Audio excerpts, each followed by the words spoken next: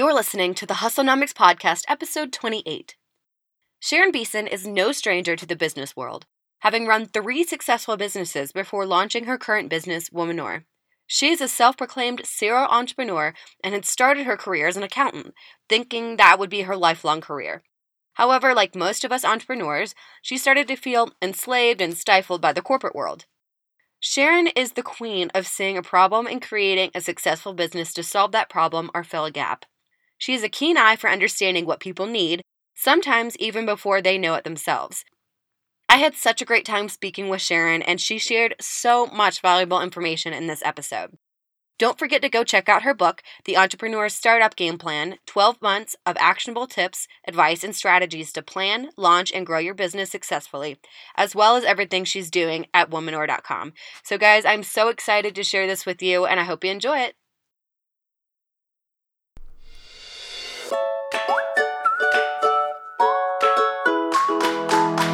You're listening to the Hustlenomics Podcast, a podcast all about inspiring female creative entrepreneurs, their stories, experiences, and life lessons. Hear from women across the U.S. working in creative industries who are breaking the rules and doing things their way. Learn from their challenges, struggles, failures, and successes, and get an inside look at their top tools and resources that help them along the way.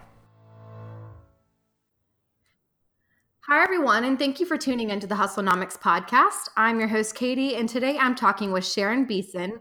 Sharon is no stranger to the business world, having run 3 successful businesses before launching Womanure, an online hub dedicated to providing no-nonsense advice, resources, motivation, and community events to emerging and early-stage female entrepreneurs. So, Sharon, thank you so much for coming on the show. You're very welcome, Katie. Thanks for having me. I'm glad to be here. So would you mind telling us a little bit about yourself, how you got started in the business world, and of course, more about Womanure? Absolutely. Thanks. So I'm a serial entrepreneur. My background is accounting. I actually sat and passed all 4 parts of the CPA exam, Certified Public Accountant. So I really thought I would be that person retiring as an accountant. The entrepreneur bug took over, I would say early 2000. I knew I didn't always want to work in the corporate world. I had an amazing tenure in the corporate world, but I did feel enslaved. I started to feel like everything evolved around me having to go to work. And so in 2006, I started my first company. It still is operating today. It's a concierge company, so think personal errands. And it's for, C-suite executives and just people who don't have enough time to take care of their really everyday mundane errands. And so I do that. And so in 2008, I quit my corporate job and just took off on my entrepreneur journey. And fast forward to today, I launched Womanure in April 2000. Actually, fast forward to April 2015. That's when I launched Womanure. And the reason why I began that is because I noticed the need for women who needed assistance with navigating their entrepreneur journey. So what I do is I offer consultation sessions. I have a membership hub. I also do annual events called Womanure Con, and I host workshops here and there. And it's been an amazing ride. Wow. Yeah, that's incredible. So I'm so curious about this first business that you started. It's nothing like I've ever heard before. Of course, I'm not a C-suite executive, but so where did you get the idea for a concierge service that would kind of do errands for these high-level executives? Yeah, that's a good question. You know what? I was always like the go-to person. And every week, I literally will send out an email saying, this is what's happening. This is where I'm going to be. Come and join me if you want. And this was to my friends and colleagues and associates. And so I was always the go-to person with what was happening, what's going on. And so how this idea came about is I said, oh my goodness, you know what? Brooklyn is really emerging.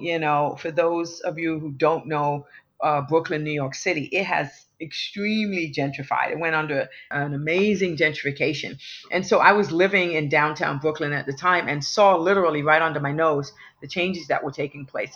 So my initial idea was to start some sort of platform, an online blogazine where I literally let everyone know what was happening in Brooklyn, like where you should be, what's next hot bar, et cetera, et cetera. But I began doing research and I kept coming across personal errands and concierge. And I was just like, what? I can do this. I can go to the grocery store for someone. I can let the plumber in. And so that's really how it came about. What really caught my eye and made me divert was how I saw how lucrative it could be. So that's when I kind of pivoted and launched this concierge company. Wow. So moving from the corporate world to being your own boss and running your own company, I'd love to hear about that journey, because I'm sure it could be a shock for some people sometimes because it's such a different atmosphere and such a different way of going about things. So what was that transition like for you? That transition, it was a scary one. Like it took me a minute before I even quit my job. It took me 2 years before I quit my full-time job to do this. And even though I had lined up some clients on retainer on a monthly basis, it was still scary because it was a large adjustment in my pay. It went from six figures down to, five figures. And so I had to make a major adjustment in my lifestyle. And so that was kind of hard at first, but it didn't matter to me because I was just happy. I was able to get up whenever the hell I wanted to, go to bed, make my own hours. This whole level of freedom, it was just a whole new level of freedom. I really didn't know what the hell to do with myself. It just felt so good. And I know I wanted that feeling to continue. So I was going to do whatever it took to never sit again in anyone's office or sit in anyone's meetings again, besides my own. Yes, I love it. Right. Yes, I definitely am familiar with that feeling. So I get asked all the time, and I get different answers every time I ask people, but I'm always curious of the idea of working in a full-time job, and then you have an idea or a side hustle that you eventually want to make your full-time job. What advice would you give to somebody? Would it be to completely grow and scale that side hustle until it's about to take over your life and you have to quit your 9 to 5? Or do you think it's still a balance between taking the leap and maybe not knowing what's going to happen? Is there a balance? What advice would you give? That's a really good question. You know what? The thing is, I think people look for a balance. People want a definitive answer like, okay, now is the exact precise time. And I'll be honest with you, I don't know if there is ever a right time because we can always lap in the luxury of comfort, right? Or you don't want to give up your vacation. You don't want to give up your comfortable paycheck. But what I will say is this, based on what I did, I saved like crazy. I mean, I stopped sending out those weekly emails like I wasn't going anywhere. Like I really did sacrifice. And I had a game plan. I didn't want to just quit and place it in the hands of fate, right? I wanted to have a bit more control over everything. And so what I did was I saved up. I, of course, created a budget. I looked to see how much I could scale back in salary and still afford the basics, right? Pay my rent, buy my groceries. So I mapped all of that out and I looked to see what it would take for me to live, a decently on a monthly basis. And so I made a game plan and I said, listen, I'm going to quit my job once I make this monthly salary. But it still is a leap of faith because nothing's locked in. You have all these ideas, all these thoughts in your head. Oh my goodness, suppose this client quits right after I quit my job. Oh my goodness, suppose the rent goes up. Suppose this goes up. Suppose that goes up. Suppose something happens and you can't afford it. Then what? So you have all these, a million and one scary ideas. But the goal is to just suppress your fears and just go for it. Like you literally are jumping off a cliff and hoping that the parachute opens on the way down. Like that's the feeling. Yeah. And it's so hard to know when that right time is, if there ever is a right time, like you said. Yeah. So I always kind of like to crowdsource these answers to see, is there a trend? But, I think it's different for everybody. So it's always an interesting thing to ask, though. Yeah, it definitely is different for everyone. You just have to look at the big picture and consider so many different things. And those things, those elements are going to be different for everyone depending on their goal and their current lifestyle and et cetera, et cetera. It's absolutely different for everyone. Mm-hmm. So after you started your concierge business, that's a couple years later is when you started Womanor, correct? Well, I started two companies in between that. So Oh, okay. Yeah, yeah, I'd love to hear about yeah. those. So after, so after my concierge business, I was the one initially running around doing everything, and then I was able to eventually streamline that and outsource, and that's how it is today. It's very streamlined. It's automated. It's outsourced. And so I really did I literally began twiddling my thumbs, like, what can I do next?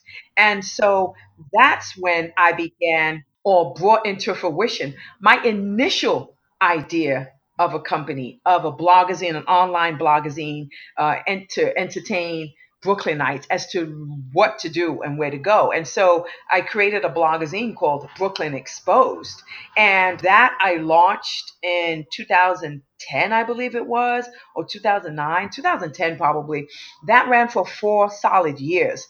And this was before Instagram was even like a thing. I did this when Twitter was around, and I actually became the Twitter queen because that's really, Instagram wasn't popping like that. And so my point is, there weren't as many resources available as they were now. So this really was me, grinding from the ground up and becoming extremely resourceful. And so this magazine it was great. I made so many connections that I have to this day. Actually, one woman that I know owns a wine shop, and she's the one that sponsored the wine for my launch event for Women. But it was an online blogazine. I outsourced writers. I hired an editor, and I really was able to monetize this. I was making a couple of grand a month because I had big names like the Brooklyn Museum and the Brooklyn Book Festival and the Rock and Roll Run. These are all big things now. And a lot of these small businesses that are years old, I knew about them when they were like, grinding at local street fairs or hustling at the local market. So it was amazing to see the progress of these small business owners located throughout Brooklyn. But yeah, we were the ones to tell you what bar opened, what restaurant opened, and I was sending my writers to do write-ups and literally go and taste the cocktails and go to the events. And then I started to do events. I produced annual events. One was called Taste of Brooklyn. One was called Brooklyn Wine and Spirits, something like that. I forget the names, but those garnered major press. I mean, it was a really good run, like just getting carte blanche access to all of these amazing events. But I think the success got the best of me, and I had to make a decision. Am I going to scale this more, or am I going to shut it down? And I decided I didn't want to scale it anymore. I had offers for it to be purchased, but I didn't want it to become tainted, so to speak, So I literally shut everything down, shut the website down and everything. And then I launched another business after that called Social Fix. That was a smaller scale, think Groupon, but for events, and that ran for a year also. That did pretty well, where I would approach local businesses and sell their events, and of course get a kickback or get commission on that. But I didn't want to do it anymore. I was done. Well, that's so interesting. And I have a question before we kind of move on to Womanor about sponsorships and partnerships, because obviously with the 3 businesses that you were, running before Womanor, that I'm guessing was a huge part of it. And I feel like finding sponsors and sponsorships, it can be kind of an awkward and tricky situation if you don't do it correctly. And I know that people who blog and all that stuff, and even podcasting, are always looking for sponsors. So how did you go about partnering with those sponsors and approaching them to maybe put, their event in your magazine or, anything that they might be interested in? So how did you approach them to start out with? Yeah, I was able to monetize various ways, right? And sponsorship was one of them. Advertising was one of them. The sponsorships, I will have to be honest with you and say that I was one of the top blogs. At the time, when you thought of top online magazine dedicated to Brooklyn, I was one of the top ones. So I was able to run with that authority, so to speak. And I had a lot of people approaching me, especially for advertising. Sponsorship, of course, I created a media kit. I created a sponsorship package. And I actually was able to connect with people that I had already connected with, right? So it's very important to foster relationships. And I had already fostered these very meaningful relationships. So for me, it was really easy to just connect with these local businesses and email them my sponsorship kit and say, hey, this is what I have happening. This is what I have going on. Would you like to be a part of it? And I would just receive so many yeses, even with my annual events, right? Would you like to participate in this event? And a lot of the main hyped up restaurants that, we were receiving all the hype at the time were part of my events. And yes, I received a lot of sponsorships also because of the recognition and the growth and the popularity of the blog. So yeah. Okay, that makes sense. So for someone maybe like me who just started a podcast and is interested in maybe, looking to get some sponsors or some advertising, you mentioned a media kit. So that's something that I think is a good place to start. And then Absolutely. approaching people via email or the phone, what do you feel like is the best way to start communicating with people? I will say this. First of all, definitely create your media kit, your sponsorship kit. That alone will set you apart from everyone else who wants to put all this shit in email, right? Like you don't have to put all this, package it nicely, put your branding on it.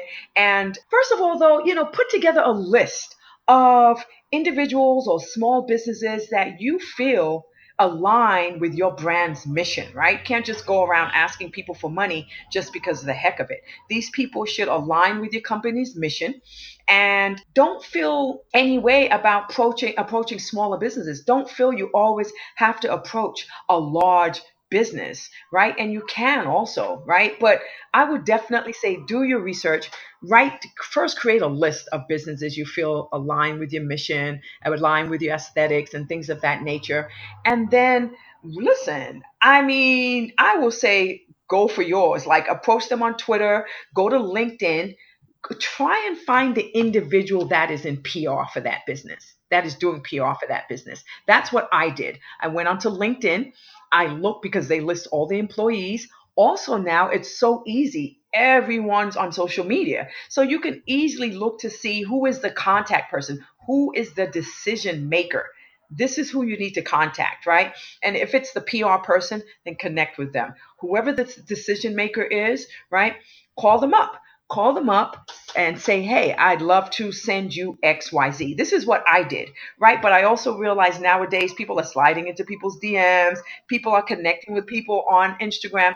And I advise against that. I feel your initial contact should either be an email or it should be a phone call saying, I would love to invite you to this. But yes, and create a template email, right? And then attach your sponsorship kit or your media kit or what have you.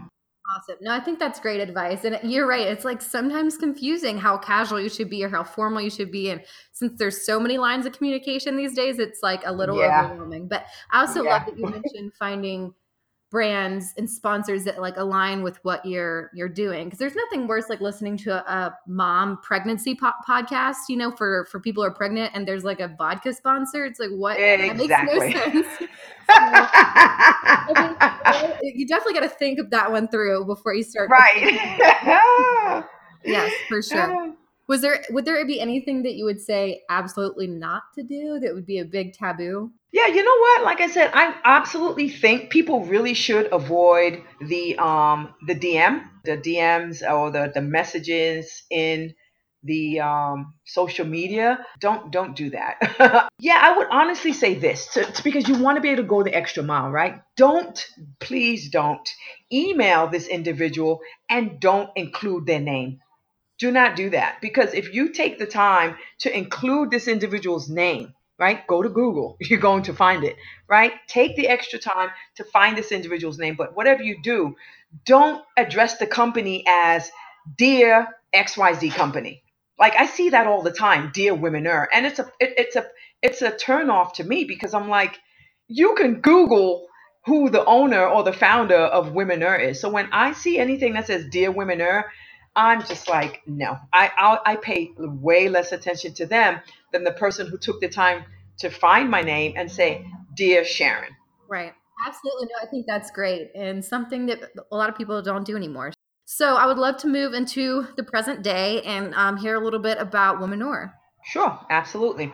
After I decided to end the online magazines and then the events company, the online events calendar company, I really was looking for the next thing to do. I kind of was twiddling my thumbs.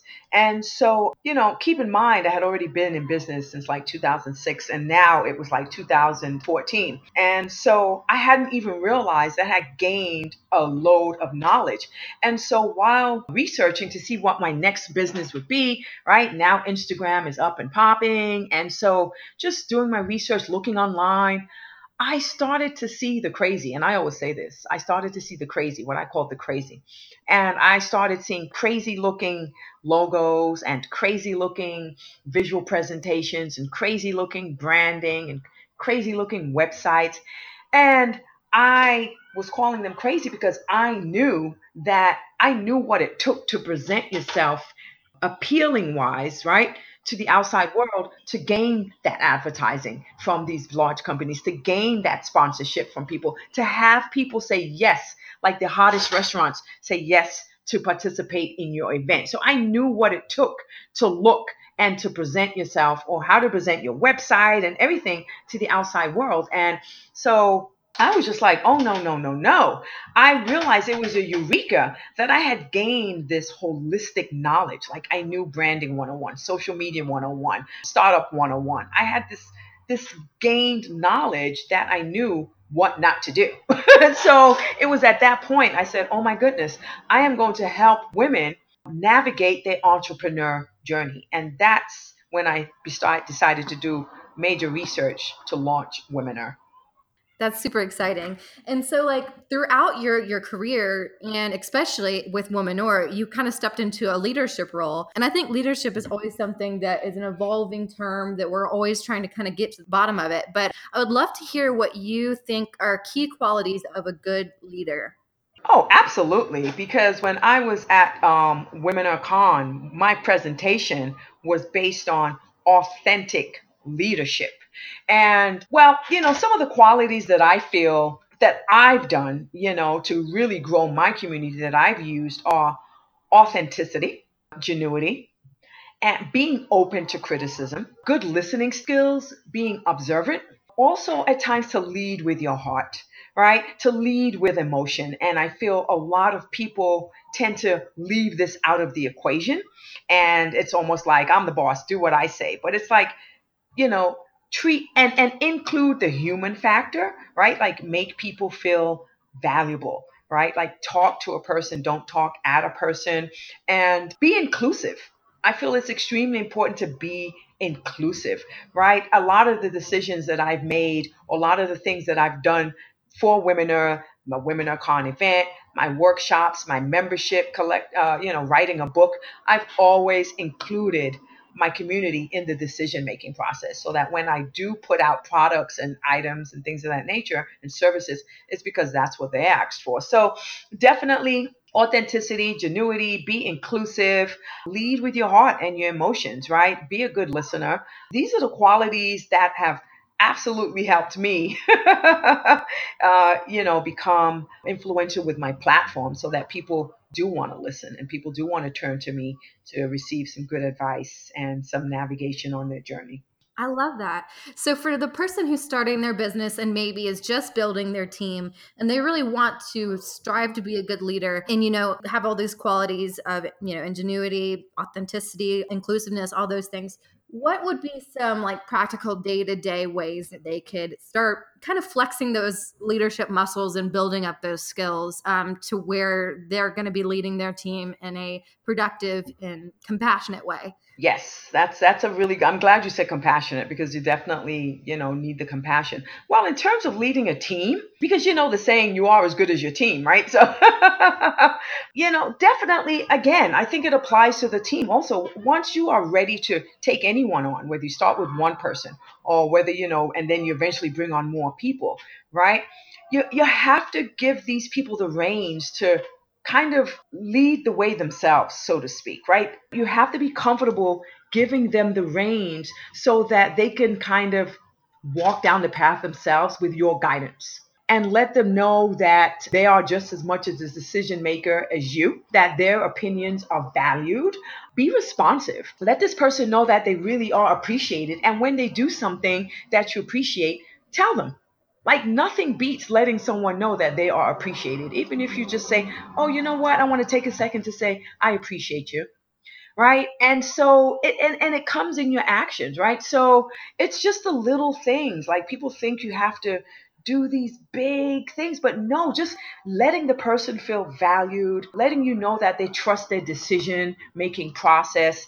And like I said, giving them the reins to, fulfill their role efficiently, giving them the confidence to, or empowering them to fulfill their role confidently, and you along the way letting them know that you appreciate them, right? And pretty much that's it. So, being honest, being open. When they make a mistake, you don't chastise them, but of course, lead with the positives. Always lead with the positives. Hey, I really appreciate you for doing XYZ, but I really want us to be on the same page. So I want to address XYZ. But that's just making them feel human and valued and appreciated, and showing gratuity.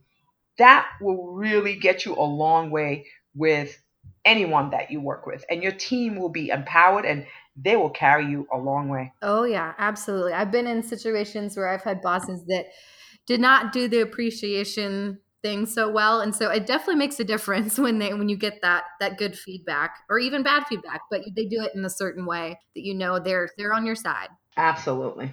So we've talked a little bit about social media and Instagram, but I definitely want to kind of dive deeper into that. I mean, you were named one of Instagram's top 10 accounts to help grow your career. So I would love to kind of hear about Instagram. It's a funny beast, and this dang algorithm is about to drive us all up the wall. So like, I mean, it's kind of like something you hear about every day. Nobody can figure it out. Right. Starting an Instagram for your business, what are some key strategies that you would implement when you're first starting out? Okay, so I will have to first note that the dynamics of Instagram have absolutely changed since I launched, and I launched on Instagram in February 2015, right? So fast forward, I've made some serious adjustments. I will say this: don't focus on posting all day long, right? What I will say is post less, engage more. So a lot of people may get hung up on, oh my gosh, I got to get people to notice me. I have to post 5 and 6 times a day. No, you don't. Because keep in mind, your posts aren't getting seen until even 5 days later, right? So I would definitely say, number one, post less and engage more. What do I mean by engage more? Don't just respond to the comment. Well, first of all, don't ignore your comments. I mean, I see some people, they have 5 comments and then have the nerve, the audacity to ignore them. Don't do that, because then you remove the human factor, right? You remove valuing that person who took time out of their life, which they can't get back, to leave a comment on your post. So definitely post less, engage more, respond to every single comment. Don't be generic with your comments. Take an extra second to look at that person's bio and address them with their name. You just need to understand the difference that will make. You will stand out in that person's mind. I guarantee you that. And respond to them with their name. Try and engage a conversation. If their comment warrants a conversation, start one. Right. And always try also to not just engage the people who leave comments, but also the individuals that like your post. Go and look at their post and engage them. If you see something, a post that you like the post, right? I say one trick to stay in the four minds of people is once a week, just go randomly to people who have liked your accounts or people you see in your timeline and go and like their posts. But organically, genuinely, like if you don't like the post, then don't like it, right? And leave a comment, because this is how you will stay in people's minds. This is the reminder, right? This is why Amazon sends out 1 million emails every day, right? But this is the reminder that, oh, wow, right. It's not that people are ignoring you. Sometimes people forget or they need that reminder, right? And so it doesn't matter. I also say follow all of your customers. It doesn't matter if they have 5 followers. And people are evil. People are mean. Like people just want to do the popularity game. I put all my customers in a folder. I create a folder for all of my customers and all of my loyal fans. And what I do is I make sure that I'm following and engaging my customers. It doesn't matter. and my loyal fans, it doesn't matter if they only have 5 followers. It doesn't matter if they have low engagement. I make it my business to engage every single one of them. But yeah, so those are some of the tricks. But people are getting caught up with too much with this algorithm. It's really what you really need to focus on is engaging your followers. That really is it. Respond to their comments, and for everyone that responds to a comment, everyone that does a comment, go onto their post and like a picture onto their page and like a picture, like really, and really keep your bio intact. Like you have to understand that people are looking at your bio. First of all, people see your logo, and in passing, if they don't like your logo, they're going to keep scrolling, right? You have to think about what catches the eye for you, right? What catches your eye, and why? What is it that you like about someone's timeline or someone's logo? So listen, get a professionally designed logo, professional headshot, right? The selfie in the bathroom won't cut it. And take your time to write your bio. I don't know why people don't think this is important. These are the first things that people see. Same thing when I see you in person. First impressions are lasting impressions.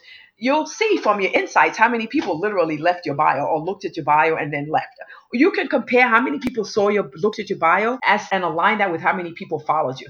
And if less people followed you as looked at your bio, people are not, that bounce rate is high, right? So take your time to write a bio that makes sense, right? And then include some sort of contact information. You have to understand, look at the big picture, get into your consumers' minds. People want answers now. If they want to look at your website, they should be able to.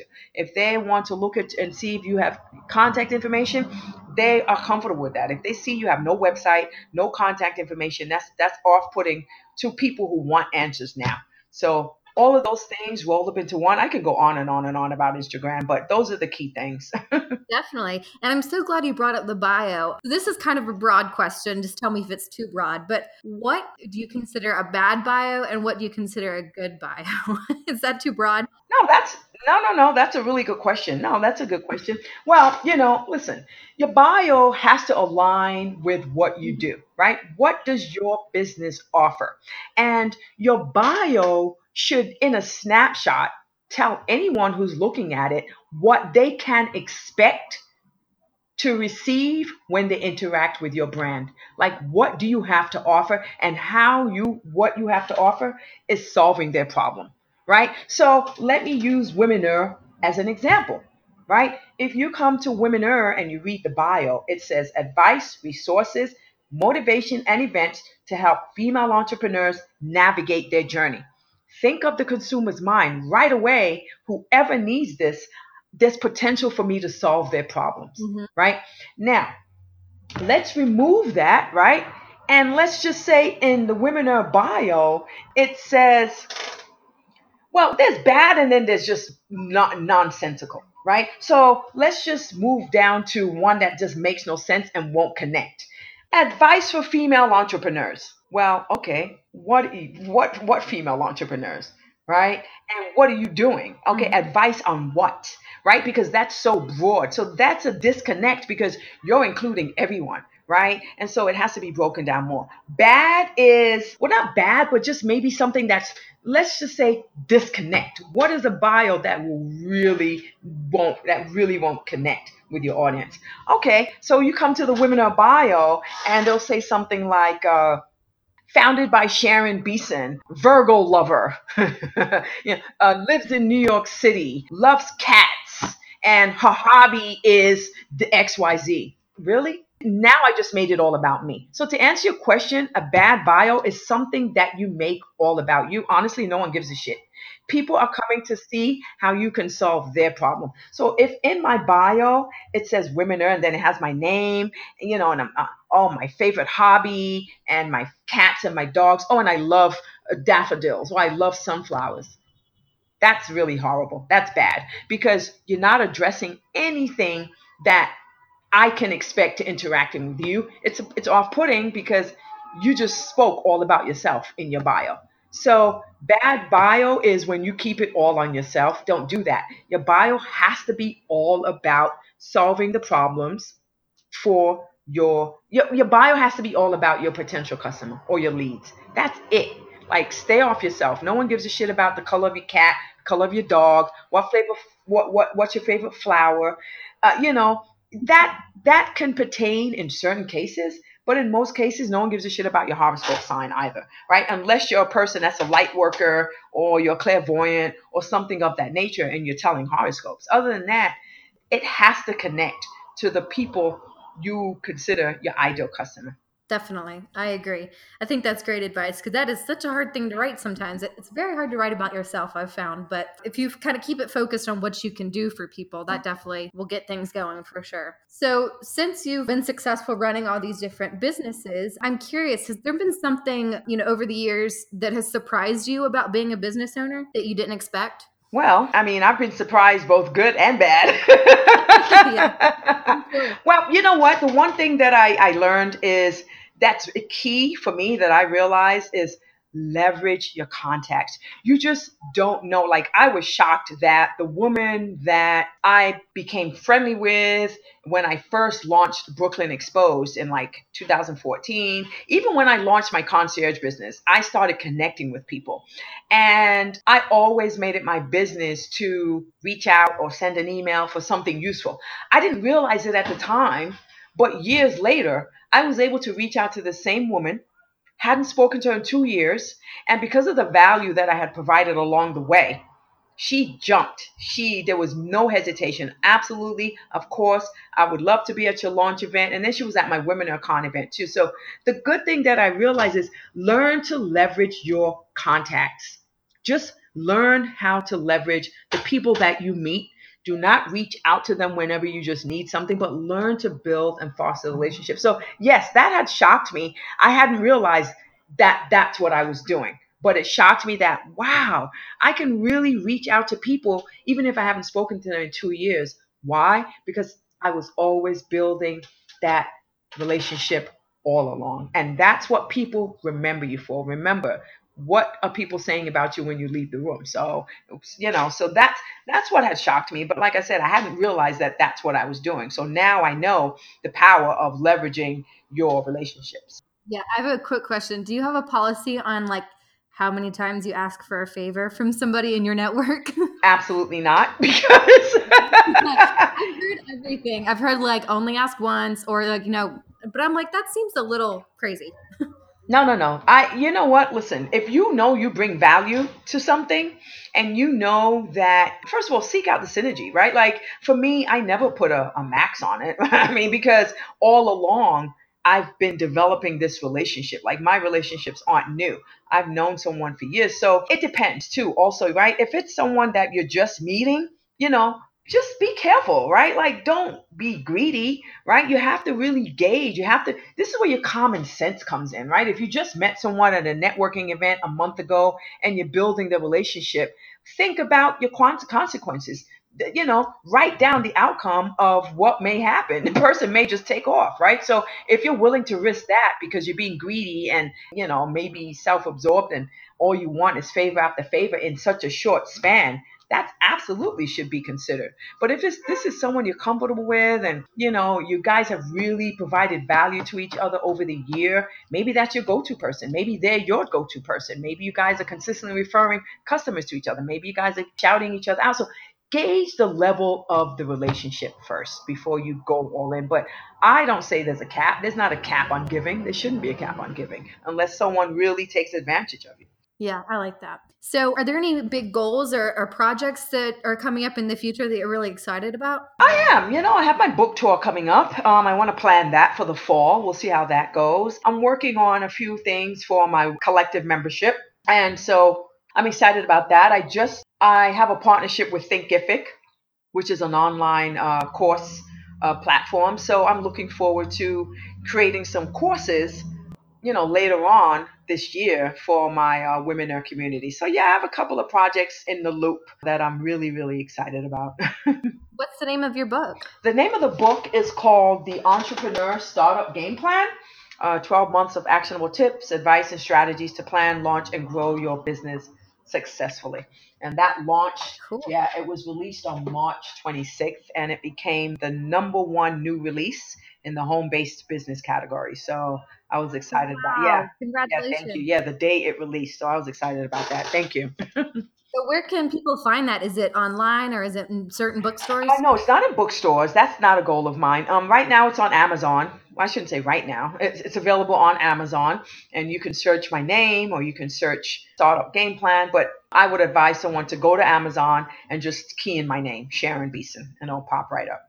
Perfect. Well, are there any other resources out there like business books or podcasts or courses or anything that you have found helpful in your business journey that you would recommend to our listeners? Oh, wow. I mean, I'm an avid reader, so I read books like crazy. So just to give you guys a couple of books, I would definitely say read Disruptors. Definitely read Disruptors. And that's a book about the success strategies of women, but also read Female Founders.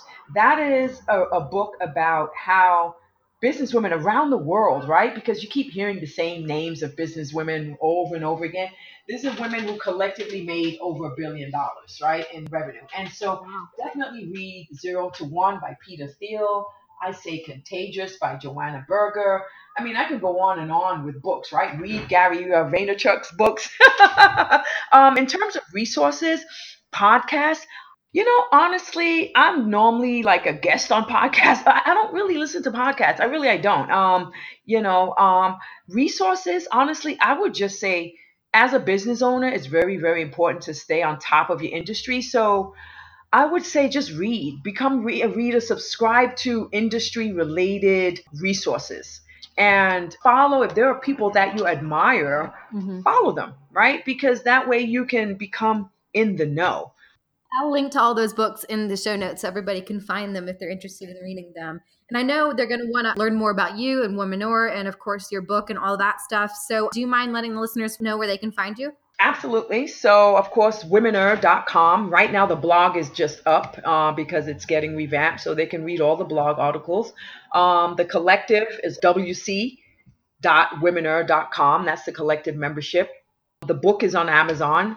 Also, it's Womanure on Facebook, it's Womanure on Instagram, and it's Womanure on Twitter. I will say that I am highly active on Instagram. A lot of my community and tribe is on Instagram. So definitely give me a follow on Instagram if you are on Instagram. Perfect. Well, thank you so much for doing this and taking the time to talk with me today. I've really enjoyed it. I absolutely did too, Katie. Thank you so very much for having me. Hi guys, I hope you enjoyed my interview with the amazing Sharon Beeson. If you want to learn more, I did a recap of everything we talked about in the episode as well as all the resources Sharon mentioned in the show notes. So you can find all of that at www.hustlenomicspodcast.com. And if you enjoyed the episode or you want to support the show, I would love to hear from you on Instagram or Facebook. Just head over to Hustlenomics on either one of those and leave a comment or send me a DM. And we always love getting reviews and ratings on iTunes. It really helps people find the show and helps me get awesome guests like Sharon to come on and interview. So thank you so much for listening, and I'll see you next week. Thank you for listening to the Hustlenomics podcast. Be sure to visit www.hustlenomicspodcast.com to join the conversation, access the show notes, and discover bonus content. If you enjoyed today's episode and want to hear more, just head over to iTunes to subscribe, rate, and leave a review. For questions about the podcast or if you want to apply to be a guest, use the contact form found on our website. Thank you for listening, and until next time, keep hustling.